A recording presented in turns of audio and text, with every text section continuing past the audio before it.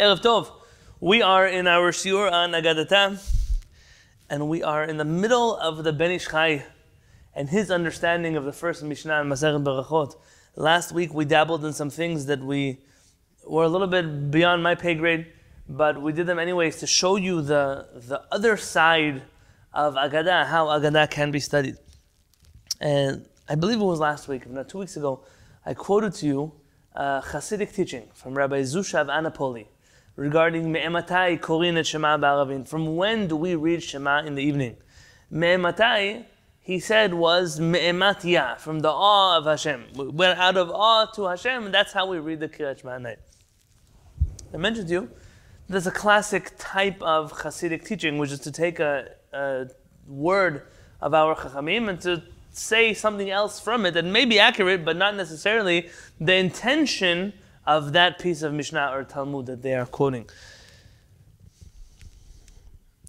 While I was preparing today's shiur, I came across a chidah in the Petach Einayim.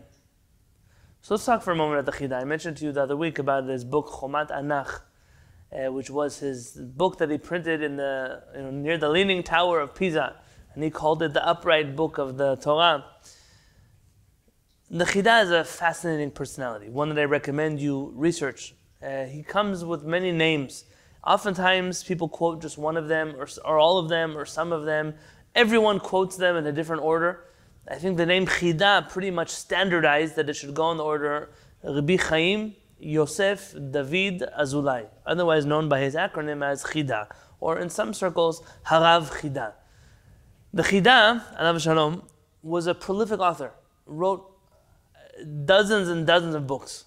Not so many years ago, I managed to get my hands on an out-of-print set. I think has recently now been put in print again. Doesn't mean it's a nice print, but it's a print nonetheless of all of the writings of the Chidah. Baruch Hashem, they take up 2.5 bookshelves on my shelf, so it's almost half a bookcase. You're talking about before copy and paste, and before Google, and before searching for things, and before the ability to write drafts and rough drafts and edit them and change them. This is, I think it's something like 54 or 57 works, but complete works. All of them chidushim, all of them novel ideas, spanning from the commentaries on the Tanakh to Mishnah to Talmud to commentaries on the Shulchan Aruch. Derashot, speeches given on different parts of the Torah, books on Kabbalah, books on Musar, books on all kinds of things.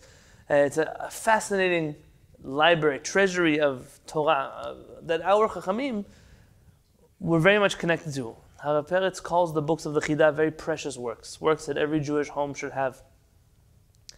And I quoted to you from one of his writings recently, I don't remember where it was, which shiur, from his book Shem HaGedolim, which is an encyclopedia of books. I'll tell you when I quoted it, probably in my shiur in the United Kingdom, that I taught last week. It's a book of encyclopedia of Torah personalities. So were you in this shiur? Did you hear about the Shem HaGedolim?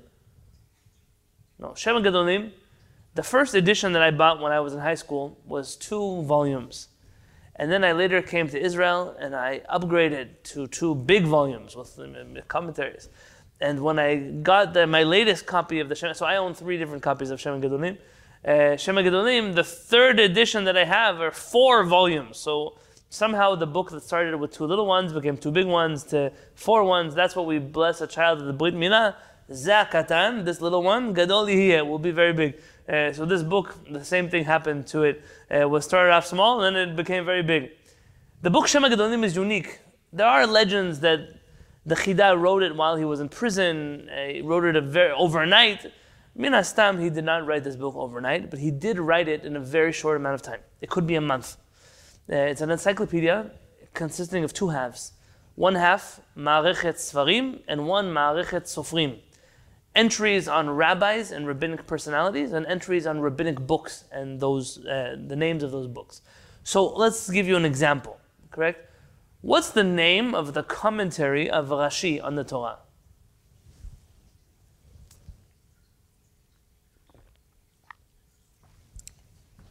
Anybody? Min Hastam, you don't know either. So because of that, when you want to look up anything about Rashi, you're not going to look in the half of the book that lists people by their names.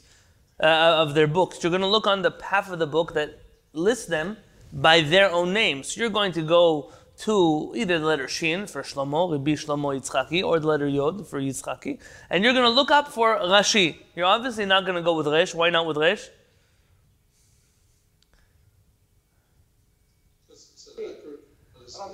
Right, because it's an acronym, Baruch, and my mother's right. Rashi is Resh, starts with a Resh because the rabbi. So every rabbi in the book is going to start with a Resh. That would be useless to put a to Z index on everybody's name starts with R.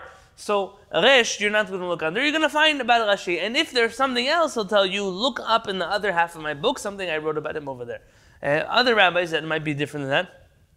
You might know a rabbi by the name of the Levush, but that's not his name, that's the name of his book, and still what you would do is look up in the book part of the encyclopedia under Lamed, find Levush, and then you'll be sent to the right place of where to look up these personalities. Some have pointed out that there are some historically inaccurate things written in the Shem HaGedolim of the Chidah, and I'll tell it to you like this. If I were to write any book in 30 days, even a year, even 3 years, of course there'll be inaccuracies in that book. Two, how much can you expect? The knowledge that we have in terms of breadth, scope, the ability to prove historical events based on other manuscripts of other places wasn't available to the Chidah. The Chidah did all of this on his own with no computers, with an encyclopedic memory. The Chidah spent many years of his life traveling from city to city, very often in Ashkenaz. And the Chidah has a very warm reputation in Ashkenaz. I once told my wife's family, you guys love the Chidah so much, but you would never marry his children. The Chidah is a big rabbi by the Hasidim especially. The Chidah spent so much time in other people's libraries that he took all of that information and he wrote it down. Every rabbi's name he ever came across. Anything he ever read about that rabbi in someone else's writings.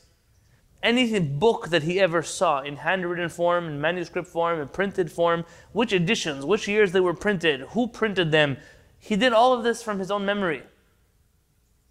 Without any books to look into, no references, no library. He did it on his own, alone. Probably while he was traveling. Or if not traveling, then when he was in prison, like the story goes. This is what he did. So if there is a mistake here or there, we can forgive the Chidah. There are many commentaries that have been written on the Shem HaGedolim of the Chidah, which come to fix or fill in the blanks of those things. There are some very powerful things. An entry, if you ever get your hands on the Shem HaGedolim, I think there's an entry there under the name Rabbi Avraham Mocher Yirakot. Rabbi Avraham, the vegetable seller. Story about a certain Rabbi Avraham who was in Ashkenaz, I believe, who was known as the local grocer. He's had a little vegetable shop on the street corner. And when a certain Chacham passed away, they wanted to appoint him as the next chief rabbi of the city. I'm not chief rabbi, I'm just the vegetable grocer. And it turns out he was really one of the big Talmidei Chachamim in the city who kept a very low profile. But you have gems, mamash pearls of wisdom there. Probably something that's relevant to the modern era is the Chidah's record in his book Shem HaGedolim under the letter Resh for Rabbanit. He mentions there, I don't remember the exact number, maybe some 32, 33 Rabbaniot, Torah scholars that were women that he came across either in his travels or the books of theirs that he had studied, Chidushim on the Talmud, Chidushim on Tosafot, halachic things he learned from them or saw in their name, mentioned in their name. There are some very interesting things that he writes there in the entry of Rabbanit for a different shi'ur and a different time. How did I get to the Shem HaGedolim? Because the Chidah wrote many books. One of those books he wrote was the Petach Einayim. Patach Einayim, I actually don't know which Nikud is proper there. In this book on the Talmud, the Chidah, and I wrote down his words word for word, the Chidah quotes from the Maharash Sirio, spelled in Hebrew Cyrilio, Samech Yud Reish Yud Lamed Yud Vav. Most likely it's a double L in Spanish, which often makes a yo sound, but I don't know that I'm correct. I see it in Hebrew, not in Spanish. Anyone know who the Maharash Sirio was?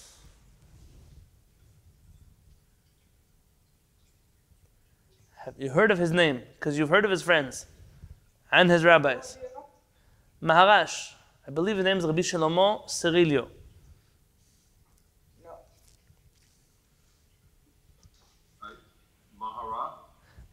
Maharash with a shin at the end.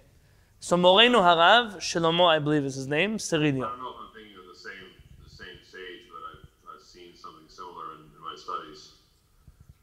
That might be a different person though. Maybe thinking Maharsha. But that would be a different person. Maharash Cyrilio, he was a Spanish Chacham who was very famous in Spain. Ended up after the expulsion. So we know that he lived through the expulsion because in his introduction to his commentary in the Talmud Yerushalmi, and the Jerusalem Talmud, he mentions having been a survivor of the Spanish expulsion. He leaves there, finds himself in, I forget the name of his rabbi who was in Spain. I don't know, Rabbi Aharon. I don't remember his name. He finds himself in Saloniki, where he becomes a student of none other than a man by the name of Rabbi Yaakov ibn Chabib. Who's that?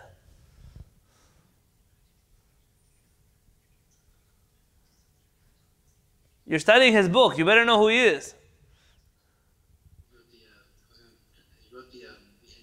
Very good. He compiled the En Yaakov and wrote his own commentary on the En Yaakov. That's what we're studying now. I got it. That's his.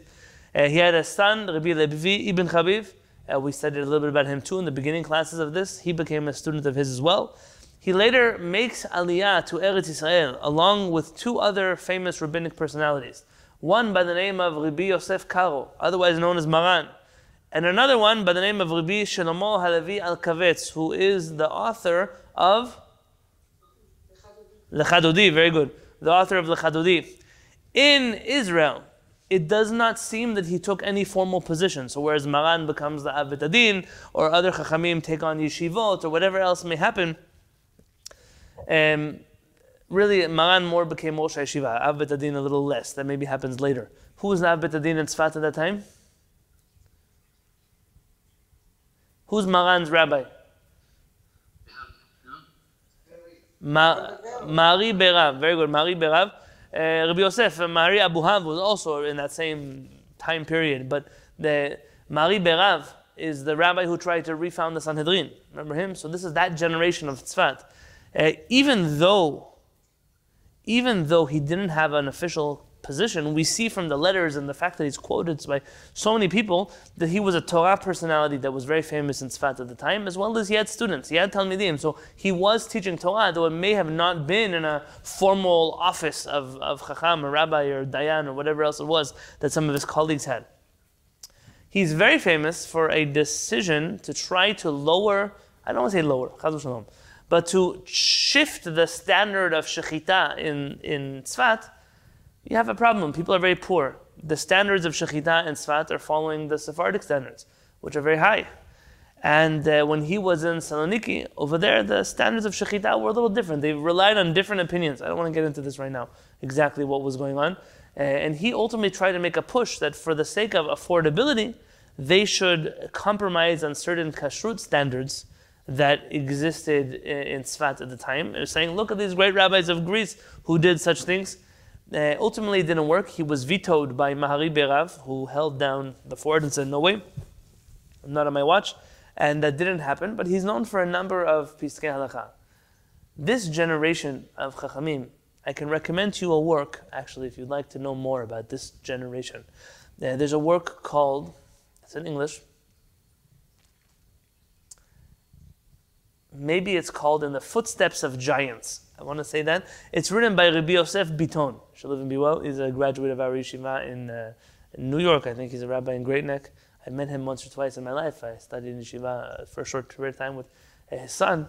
I think it's called In the Footsteps of Giants. If somebody can Google search that for me very quickly, just put in his name and Giants, and you'll come up with the title of his book. It's a very short book, but it includes a portrait of maybe 60 personalities of that generation of Gerush Sfarad. And he mentioned something very frightening in the introduction to that book. He says, these are the Chachamim who put their life on the line to save the Jewish people and the Torah of the Jewish people in an era where the world was out to destroy the Jewish people. And the Jewish people have forgotten not even what they wrote or what they taught. They've even forgotten their names. Not maliciously, but out of an apathy towards the Chachamim who gave their lives for us. Maybe it's called Forgotten Giants. Maybe that's the name of the book, Forgotten Giants. Something like that. One of you find it, you'll tell me. Nonetheless, Forgotten Giants? This work is it's just a place to start. It's nowhere to end. I'll give you an example of a chacham you'll find over there. Have you ever heard of the Zagut crater on the moon? Forgive me if I'm not pronouncing that properly. Zagout. Yes, I see Pam nodding her head, yes. And rumor has it, not rumor, it seems to be established, but I'm not a scientist to speak on their behalf. The Zagut crater is named after the one who was involved in discovering it, or at least named after somebody who contributed, probably not discovered it, but contributed tremendously to this area of research. His name was Rabbi Avraham Zacuto. Rabbi Avraham Zacuto was one of the great navigators in the generation of man by the name of Christopher Columbus. And most of the navigational equipment on board Christopher Columbus's ships were put together and planned and programmed by none other than Rabbi Avraham Zacuto. Rabbi Avraham Zacuto was a professor, if I'm not mistaken, in the University of Barcelona, but don't hold me to it, in one of the Spanish universities of his time. So he was one of our great chachamim. He wrote a very famous book that has been translated into English. Why? I have no idea why someone translated English, but I'm very happy that it has. In fact, it's so easy to get in English, but almost impossible to get in Hebrew, so I only own an English version of this book. I don't own a Hebrew version of this book. It's the book of lineage. I think that's how they translated it, but if you look it up, Rabbi Avraham Zacuto, essentially it's like the Rambam's introduction to the Mishneh Torah, where he lists all the generations between the Moshe Rabbeinu and us, but he goes in detail about each chacham and who they were and what they lived. And it's a very thick work. And the person who did it, I don't know who this is, did a good job at putting footnotes and side notes and all kinds of things. They reprinted it in a nice print. It's one of those works of Chachmei Sfarad, the early ones, that has been translated into English and is very easily accessible. You could probably get it for $25 on Amazon. Something that I recommend highly that you add to your library. I got carried away. Maharash Serio, he tells us, Me'ematai korin et Shema ba'aravin. From when do we read Shema ba'aravin? He says the word me'ematai is unusual, and rather me'ematai is coming to allude to a pasuk that says, Matai avo ve'era'eh Penei Elohim, when will I merit to see the face of Hashem? It's a question, me'ematai. From when will I merit to say Shema Yisrael? That's the word. It's a play on a pasuk, which is, we're not asking from what time to say Shema Yisrael, but from when do I have the opportunity to say Shema Yisrael? It's the frame of mind in which we have when we perform this mitzvah. Now it's almost Shabbat. Everyone asks, when is Shabbat over? When is Shabbat over? When does Shabbat end? When does Shabbat... Why do you care when Shabbat ends? If I wasn't concerned about what time people do Havdalah, and maybe they do too early, I wouldn't even put the time Shabbat ends in our Kila email. Who cares? I hate Havdalah. Hear from what I tell you now? I hate Havdalah. It ends my Shabbat. Of course I have to do it. It's a mitzvah. So what do I do? So I do it. You'll notice that I always try to do Havdalah as late as I can. Shabbat. Why were you running away from Shabbat? Where are you running to? Now Shabbat ends at 5:24. 2 months ago, Shabbat ended at 8:34. So why does Shabbat have to end at 5:30? So it ends. Of course it ends. Halachically, Shabbat ends. But where are you running to? Who uses their Motzei Shabbat for anything productive? Shabbat you use at least for something productive. With your family, you learn Torah, you talk to people, you're nice to people, you remember that you have a life, you forget about your problems. So why not extend it a little bit more? Not because I'm not here, Rabbeinu Tam, this, that, no, forget all of that. Not about that nonsense. Here I'm talking about regesh, emotions. It's okay to have emotions. It's okay to be connected to something. Arav Peretz, I once, I don't remember what it was, we were walking together and maybe he told me something like his wife wants him to change his kippah. She says it's looking old. She doesn't like how it looks on his head. I think that was the prompt of the conversation. And I said, no, Sarah Peretz, why don't you do it? One of the bachurim around us said, oh, Arav, you know, everything Sarah, your wife tells you, you should listen to her voice. That's what Hashem says to Abraham. Abraham says, no, my wife's name is not Sarah. I don't have to listen to everything she tells me. I said, Arav, but what's the stubbornness? Why don't you want to change your kippah? He said, do you know how many mitzvot I did with this kippah? Do you know how many tefillot I did with this kippah on? He said, do you know how many times I woke up with this kippah? said, I don't want to get rid of it so fast. That may sound funny, like why are you being attached to something? But a regesh is a healthy thing that a person should have emotions. There are people who wish to reduce Judaism to some cold, calculated thing that has no heart in it. But it's not just here. There are other places where you could think of such ideas. By the way, I once saw a story.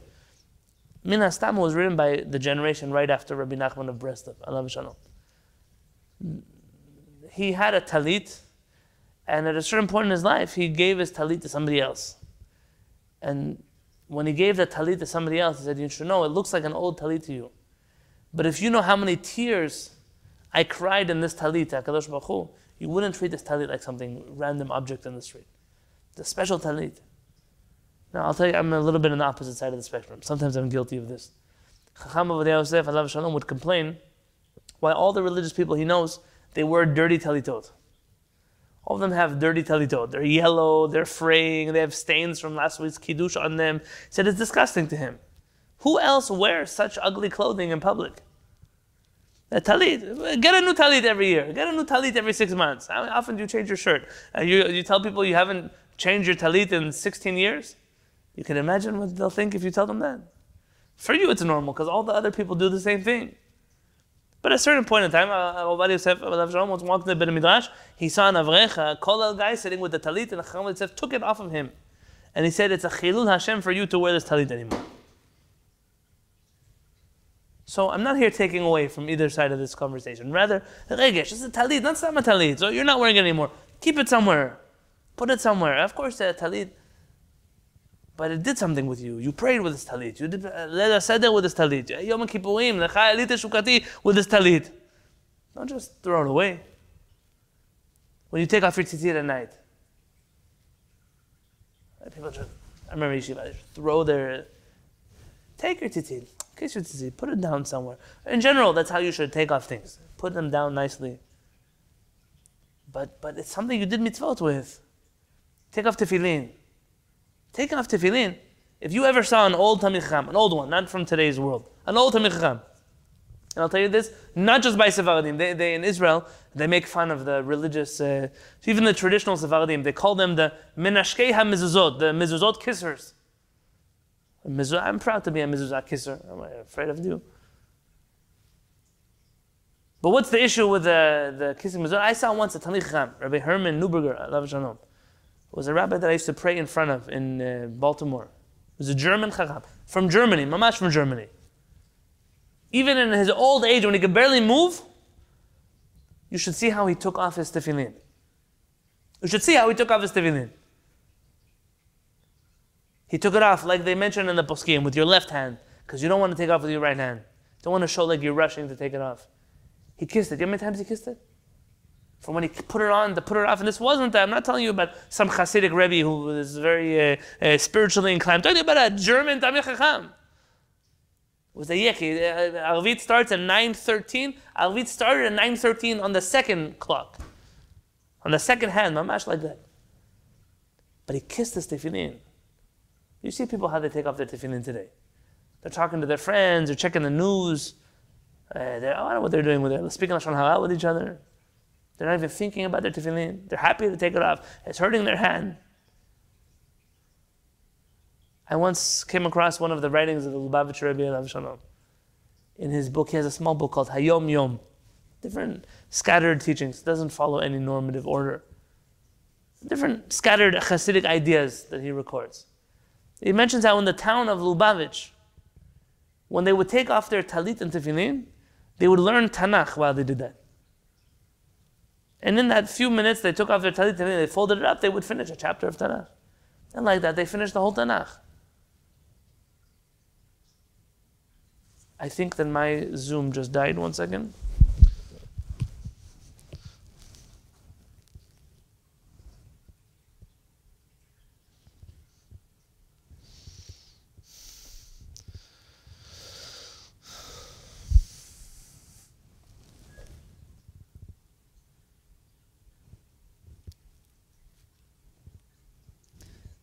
Cheva, can you hear me?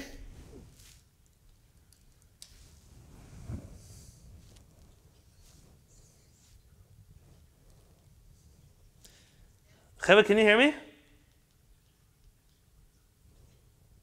No. Yes, no. On which screen can you hear me?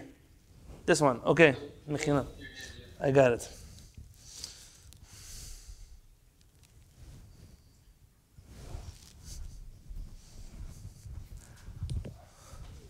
Yitzchak, COVID has to end because I can't do this without you over here. Okay, back to what I was saying. We didn't even learn the Mishnah today. I got carried away. If I were to make a bumper sticker, I would say, what do you do when you take off your tefillin? What do you do? When you do anything that's connected with the mitzvah, the regesh, there's an emotion that has to be there. We'll get there, B'ezrat Hashem. Matai avo v'ereh pnei Elohim. When will I merit to see the face of HaKadosh Baruch Hu? Why do I care when Shabbat ends? I don't care. Shabbat doesn't have to end. I'm here. I'm in Shabbat. Shabbat ends when it ends. Whenever my kiddush. When Shabbat ends. Whenever it ends. That's a good answer. Like that. So let's look together. The Ben Ish Chai. I gave you a printout from a book called Ben Yehoyada. The cover page on your PDFs should look like this.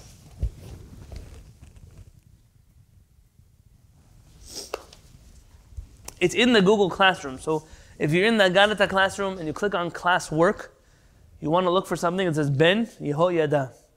If you look at last week's Zoom invitation, you'll have it over there as well.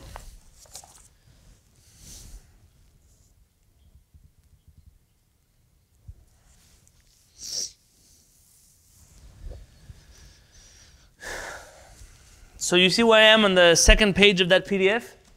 In the left column, there's a paragraph that starts with the words Ulefi Pshat. Ulefi Pshat HaMishnah. You see that? Ulefi Pshat HaMishnah.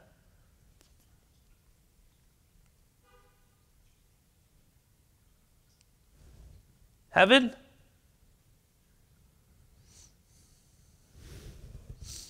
Okay.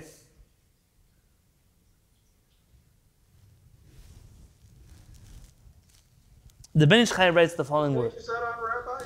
If you have the PDF, it should be on the second page. Pshat.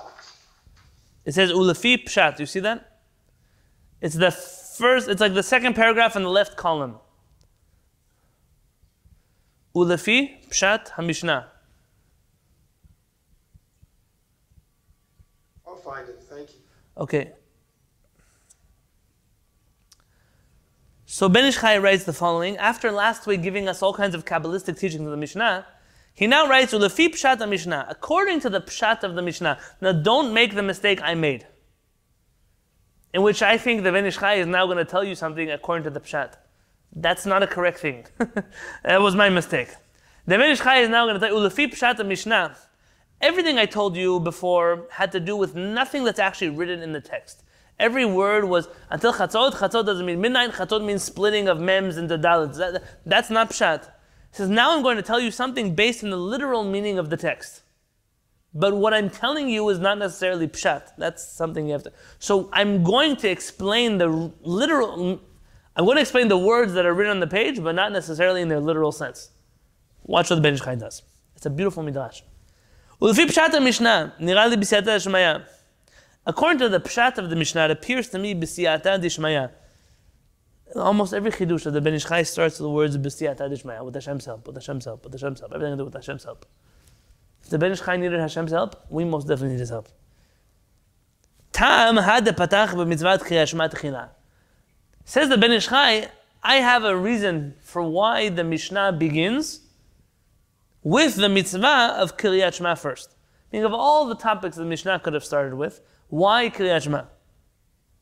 Di'ika b'midrash bereshit, parashat tzadichet. Do you remember we gave like 7 or 8 answers for why kriyat shema comes first? Now he's going to add to that. What is it? There's a midrash in Bereshit. Abba says, Mikan zachu Yisrael kriyat shema. From here, Am Yisrael merited to the mitzvah of kriyat shema, the reading of Shema. What was the story? Where do we get the mitzvah of kriyat shema? B'sha'ah sha'aya Yaakov Avinu niftar min ha'olam. At that moment, when Yaakov Avinu knew that he was dying, he was leaving this world. Kara lishneim asar banav. He called his 12 children. Which parasha is this?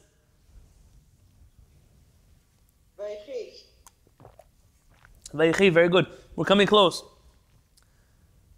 he comes and he asks them to all gather around.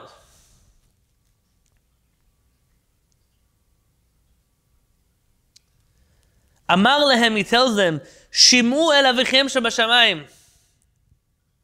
Listen to your Father in heaven. Shema yesh bilvavchem machloket al HaKadosh Baruch Hu.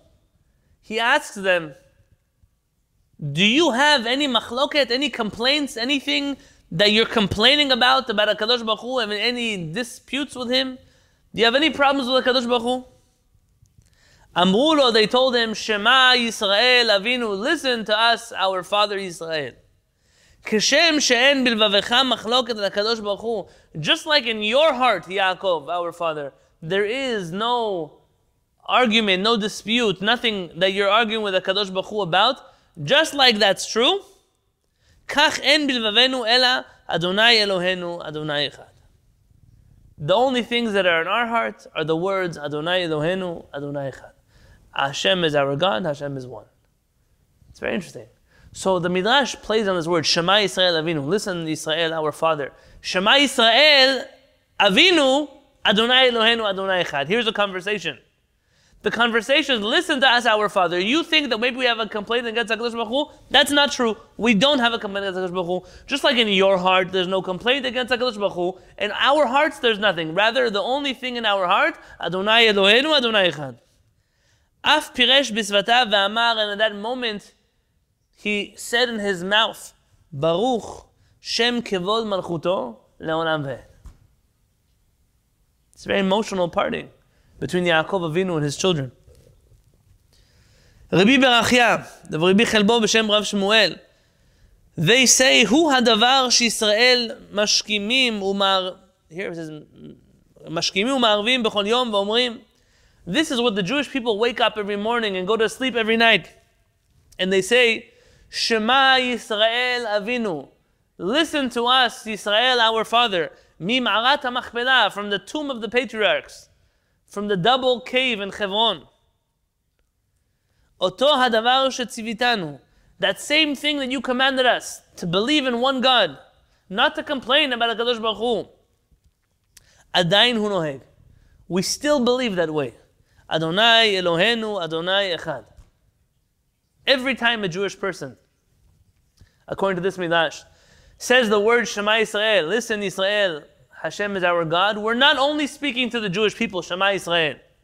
Shema Yisrael Avinu Mim'arat HaMachpelah. Listen to us, Yisrael, our Father in the tomb of the patriarchs. Adonai Elohenu Adonai Echad. We still believe, like you commanded us yesterday, that Hashem is our God, that Hashem is one. Ad kan lishono. This is the word of the Midrash. Anyone ever heard this Midrash before? Yeah, it's a famous Midrash about Shema Yisrael and Baruch Shem Kivon Machlan Ved. Let's see now what the Ben Ish Chai is going to do with this Midrash. Nimtza, we see from here, Kiryat Shema zachinu ba mikoach Yaakov Avinu alav shalom. So it turns out that the mitzvah of Kiryat Shema, of reading Shema Yisrael, we receive that in the merit of who? In the merit of Yaakov Avinu alav shalom. Alav shalom. You see this word, alav shalom? Alav shalom, for some reason, became like the less respectable version of Zichrono Livracha. For whatever reason, people. Alav shalom, though, when I was reading a book written by an article or something from an Islamic preacher, and every time he mentioned the name of somebody, he would write in capital letters P-B-U-H. I thought to myself, what word is this? Piba, piba, piba, piba. What is he talking about? And then peace be upon him. Alav hashalom. That's our word. What is your word? Alav hashalom. That's our word. If the Arabs are not afraid to say, the Muslims are not say Alav hashalom, why are we afraid? Don't say Moshe Rabbeinu. He's your friend. You went to school with him. Moshe Rabbeinu Alav hashalom. Don't say Yitzchak Avinu. Yitzchak Avinu Alav hashalom. Get used to saying Alav hashalom, Alav hashalom. That's our way to mention people. Ve'elav anachnu umrim. And it's to him that we are saying, Shema Yisrael Avinu ki Adonai Elohenu hu Adonai Echad, that our God is one God. V'yadua, and it's known. It's known to who? Not to me, not to you, but it's known to the Mekubalim. Ki Rabbeinu HaKadosh, that Rabbi Yehuda HaNasi, the author of the Mishnah, Haya Nitzotz Yaakov Avinu. was a spark of the soul of Yaakov Avinu. I told you already last week. We do Ben Ish Chai, and the Ben Ish Chai quotes Kabbalah. It's a different discipline than the world in which I was raised. But I will tell you like this. Nitzotz is not the same thing as what you might have heard of a Gilgul. I don't know the difference. You have to ask your resident Kabbalist. If your resident Kabbalist is not a con artist, meaning somebody you could talk to who's not going to steal your money or isn't doing all kinds of averot, the real Mikubal, this Mikubal will explain to you the difference between a Gilgul, which is a full force reincarnation, and Nitzotz. A Nitzotz is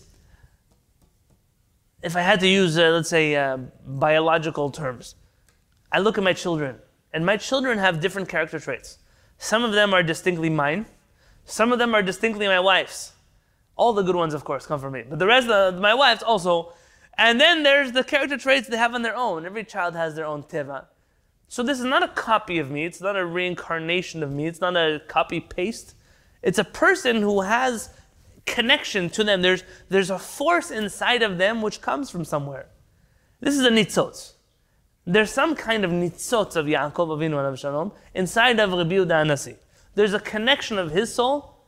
There's overlapping personalities in a soul level between Rabbi Yehuda HaNasi and Yaakov Avinu. V'lachen nikra Rabbi Yehuda HaNasi.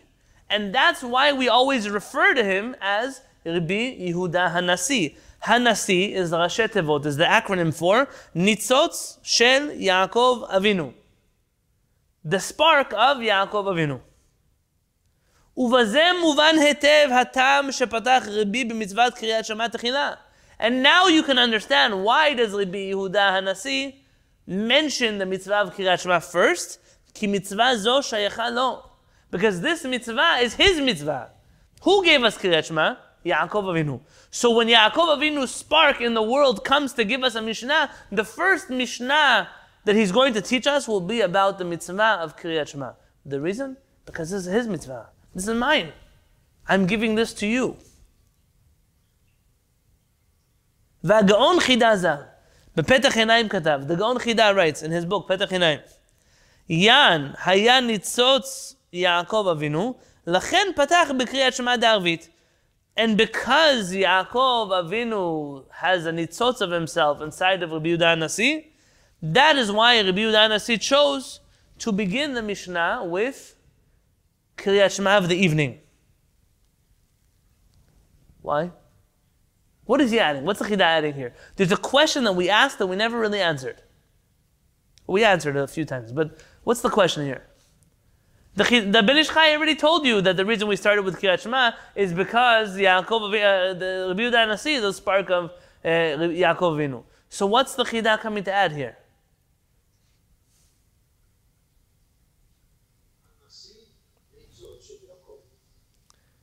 Yan היה ניצוץ של יעקב אבינו.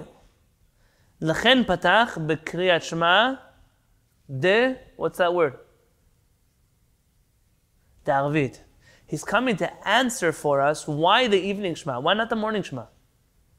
We know why Yaakov Avinu has a connection to the Shema. And therefore we know that that's why Rabbi Yehuda HaNasi, according to Ben Ish Chai, quotes, starts with the Shema. But why the evening Shema? Why not the daytime Shema? So he comes to tell you the answer. כי יעקב אבינו עליו השלום תיקן תפילת ערבית. Because we know that of the three prayers that we pray each day, Avraham, he established which tefillah? Shacharit. Yitzchak established Mincha, and Yaakov established Arvit. In fact, if you ever say the tefillah that as many Sephardim say before Arvit, the Shem Yichud, whatever you know what you're saying when you say that, that's already up to you to discuss with yourself. But at least the part, I am saying tefillat Arvit shetiken Yaakov Avinu alav shalom. I am saying the tefillah of Arvit that Yaakov Avinu, he was the one who established this tefillah. So the reason why he started with Kriyat Shema is because he's a spark of Yaakov Avinu. But the reason why he started with Kriyat Shema shel Arvit is because the Arvit prayer is the prayer of Yaakov Avinu.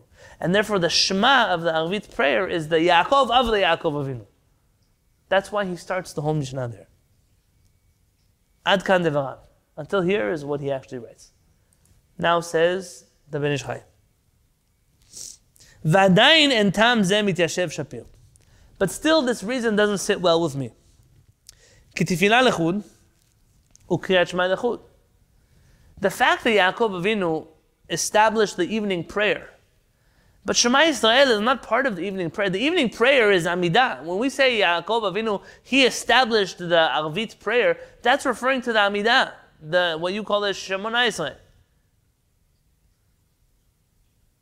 But when it comes to the actual Shema, what does it have to do with anything? But now it makes sense based on what we said. And we've sweetened the reason of the Chida, alav shalom. Because really Shema belongs to Yaakov Avinu. ונקית רבי קריאת שמע, דערבית ולא דשחרית. And the reason why Rabbi Yehuda Nasi chose the evening one, not the morning one, בשביל דערבית תיקן יעקב אבינו עליו שלום, because the evening prayer was started by Yaakov. והשתא מיניה ומיניה יתקלס. This is a borrowed term. It's a phrase that both from here and from here he will be praised. Meaning that there's two reasons. There's a reason for why we start with Arvit, and there's a reason why we start with Shema, but both of those are connected to Yaakov Avinu, and because Rabbi Yehuda Nasi has a spark of them inside of him, then that is exactly why he started the Mishnah in this place. No, what do you think?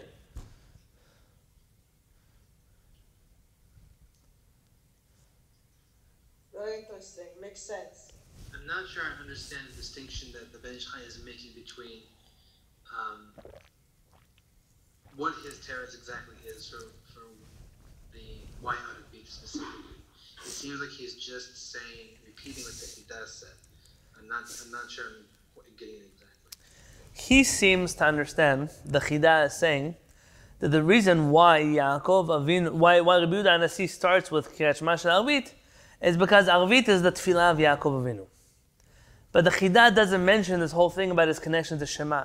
And so the Ben Ish Chai is adding the connection to Shema. He's saying together with the Chida's connection to the Tefillah, so now we can understand why it's not just the prayer of the evening or the Shema, but it's the Shema evening prayer. It's all together one package. Yeah, that's a very good question, Yosef. Thank you. Let's do it together, one more piece, if we can, and then we'll call it a night, B'ezrat Hashem, and next week we'll get into the writings of Rav Kook. Just one short paragraph here. Yes, just see someone raising their hand. No? Pam, are you raising your hand? Yeah, sort of. I think maybe one part I guess I missed is how does he know that there's that Rabbi Yehuda Nasi is like Yaakov Avinu? Like that part I didn't quite get. Good. That's the part that all of us missed and didn't quite get. That has to do with Kabbalistic understandings of souls being connected to each other, like the famous book Sha'ar Gilgulim of Rabbi Chaim Vital, in which he shows you all kinds of rabbis and which souls they have a part of, and you'll find the Mekubalim make use of this a lot in explaining all kinds of things. So, if you look for example, the commentary of the Ben Ish Chai on the story of, oh, you got me now to a good place, but it's a different shiur in its own right. Rabbi Yehuda Nasi has a very good friend. Do you remember who his very good friend is? Antoninus or Aurelius? Yeah, Antoninus. Who is Antoninus? Antoninus, he was Marcus Aurelius, was what was it, like the guy who was like an emperor? Yeah, he wasn't a classmate of Rabbi Yehuda Nasi though, so how did they become friends? Because of the breed. So remember the famous story of I'll share it to you on one foot. The Romans had made a rule against Jewish people having beritot, circumcisions. But Rabbi Yehuda Nasi's father said it's not going to have a chance that my son is not going to have a brit milah. And so he circumcised his son anyways. Somebody went and told the Romans about him, and because he was such an influential person, they decided instead of just killing him on the spot, they would bring him to Rome for his trial. On his way there, him and his wife stayed in an inn. And at that inn was the wife of the Roman emperor. And she had just given birth to a baby. Whatever happened, she heard the story, and she told the mother of Rabbi Yehuda Nasi, take my baby. His father has never met him yet. It's just born. He doesn't know what he looks like yet. Take him, say, this is my son. He's not going to have a brit milah. And then on your way back, we'll swap the babies again, and you'll take your baby and you'll live. And that's what he does. Rabban Gamliel takes the Roman emperor's baby. He takes him to the Roman emperor, says, here's my baby. Look, does he have a brit milah? No. The Roman emperor ends up executing the man who slandered him. And on the way home, Rabbi Yehuda Nasi's father switches the baby's back, and ever since then, these two children had a very close connection. According to the Mekubalim, though, but the Gemara mentions all kinds of things. There were tunnels underneath their homes. They would study Torah together at night. There's a very unique story. I'm really getting carried away. There's a very unique story over there, which Rabbi Yehuda Nasi and Antoninus are learning Torah together. Now, according to many Chachamim, he actually converted to Judaism, and he was a student of Rabbi Yehuda Nasi. But listen, you do with this information whatever you want to do with it. And at a certain point, there's an awkward encounter there, in which Rabbi Yehuda Nasi says, listen, I need to go to bed. I need to go to bed. And Antoninus says, Rabbi, step on my back. And he says, step on your back? He says, yeah, step on my back so you can get into your bed. Use me as a step stool. And anyone remember what Rabbi Yehuda Nasi answers him? Lav orach ara. It's not derech eretz. It's not proper etiquette for me to step on you. And at that point, Antoninus looks at him and says, Rabbi, I don't remember the whole Gemara in front of me right now. He says, Rabbi, do I have a portion in the world to come? And he says, you do. And that's where the encounter ends. The Ben Ish Chai explains this whole story as follows. Rabbi Yehuda Hanasi has a spark of who? Yaakov Avinu. If Antoninus is the epitome of Rome, who is this Antoninus? He has a spark of? Esav. Very good, of Esav. And really, he's the Roman emperor. Rabbi Yehuda Nasi is the Jewish king. I mean, for all intents and purposes, even if you don't buy into the concept of Gilgulim in terms of status or offices that are held, this story can be understood this way anyways. Antoninus, who now knows who he really is, remembers the words in the Torah which promise Verav Ya'avod Tza'ir, that the older brother will serve the younger brother. You remember this? And does that ever happen to our knowledge in the Chumash? Not to our knowledge. Says the Ben Ish Chai, but it could be the Ben Ish Chai does not say this in the Gemara. It could be the Ben Ish Chai says this over there by the Pasuk, about V'rav Ya'avod Tza'ir. Now I'm remembering, it could be over there. The Ben Ish Chai writes, what was happening here? These two people were learning Torah. It came time for Rabbi Yehuda Nasi to go to bed. Antoninus thinks this is an opportunity for me to finally fulfill the word of the Torah which says that the older one will serve the younger one. Rabbi Yehuda Nasi, step on me. Let Yaakov finally step on Esav. And Rabbi Yehuda Nasi doesn't tell him, no, I shouldn't do that because I shouldn't step on you. Or what does he tell him? It's not derech eretz. What does that word derech eretz mean? The kavod for honor. It's not derech eretz. In this earth, in this realm, in this place, it's incorrect for me to do that. In Shamayim, yes. In Shamayim, it makes sense, I step on you. That's why he doesn't say no. He doesn't say, the word is chosen. Lav orach ara. I cannot step on you in this world. It's improper for me to do that. At that point, Antoninus gets worried. His worry is, but what about the next world? Have I fulfilled my obligation for the next world? And he tells him, yes.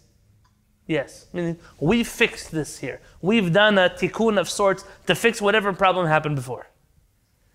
And so, Rabbi? yes. Oh, I'm sorry to interrupt. Well, you're making me think, and I don't want to embarrass myself here, sound stupid, but I'm thinking about Yaakov, the whole concept of as above, so below, the Kabbalistic concept.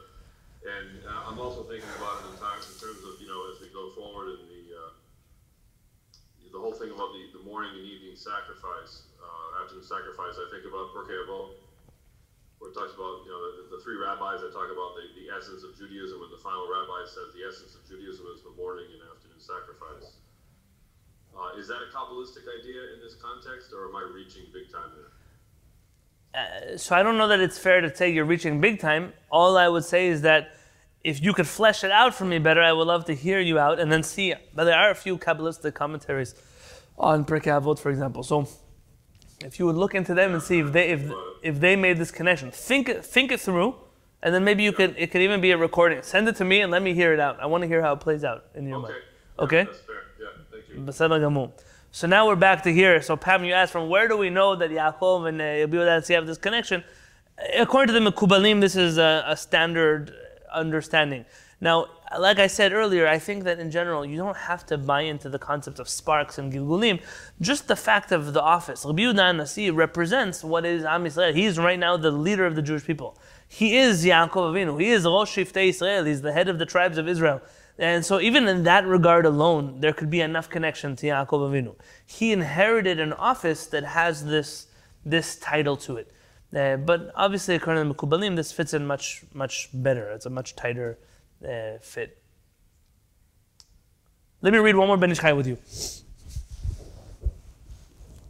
I promised you already when we started studying Agadah that Agadah doesn't stop anywhere. So there's no clear package, just a little box you can just put Agadah in. Once you start thinking through ideas of Agadah, you ultimately will find yourself applying all these thoughts to other places, and this will never end. And that's probably why not many people care to study. It's very burdensome, and there's not just burdensome. It's hard, not just because it doesn't end, because you never know where it starts, you never know it ends. There's no clarity. There's a lot of stuff, but in the dust that you shake up, there's some gold sparks in there, and that's I think what we're aiming for.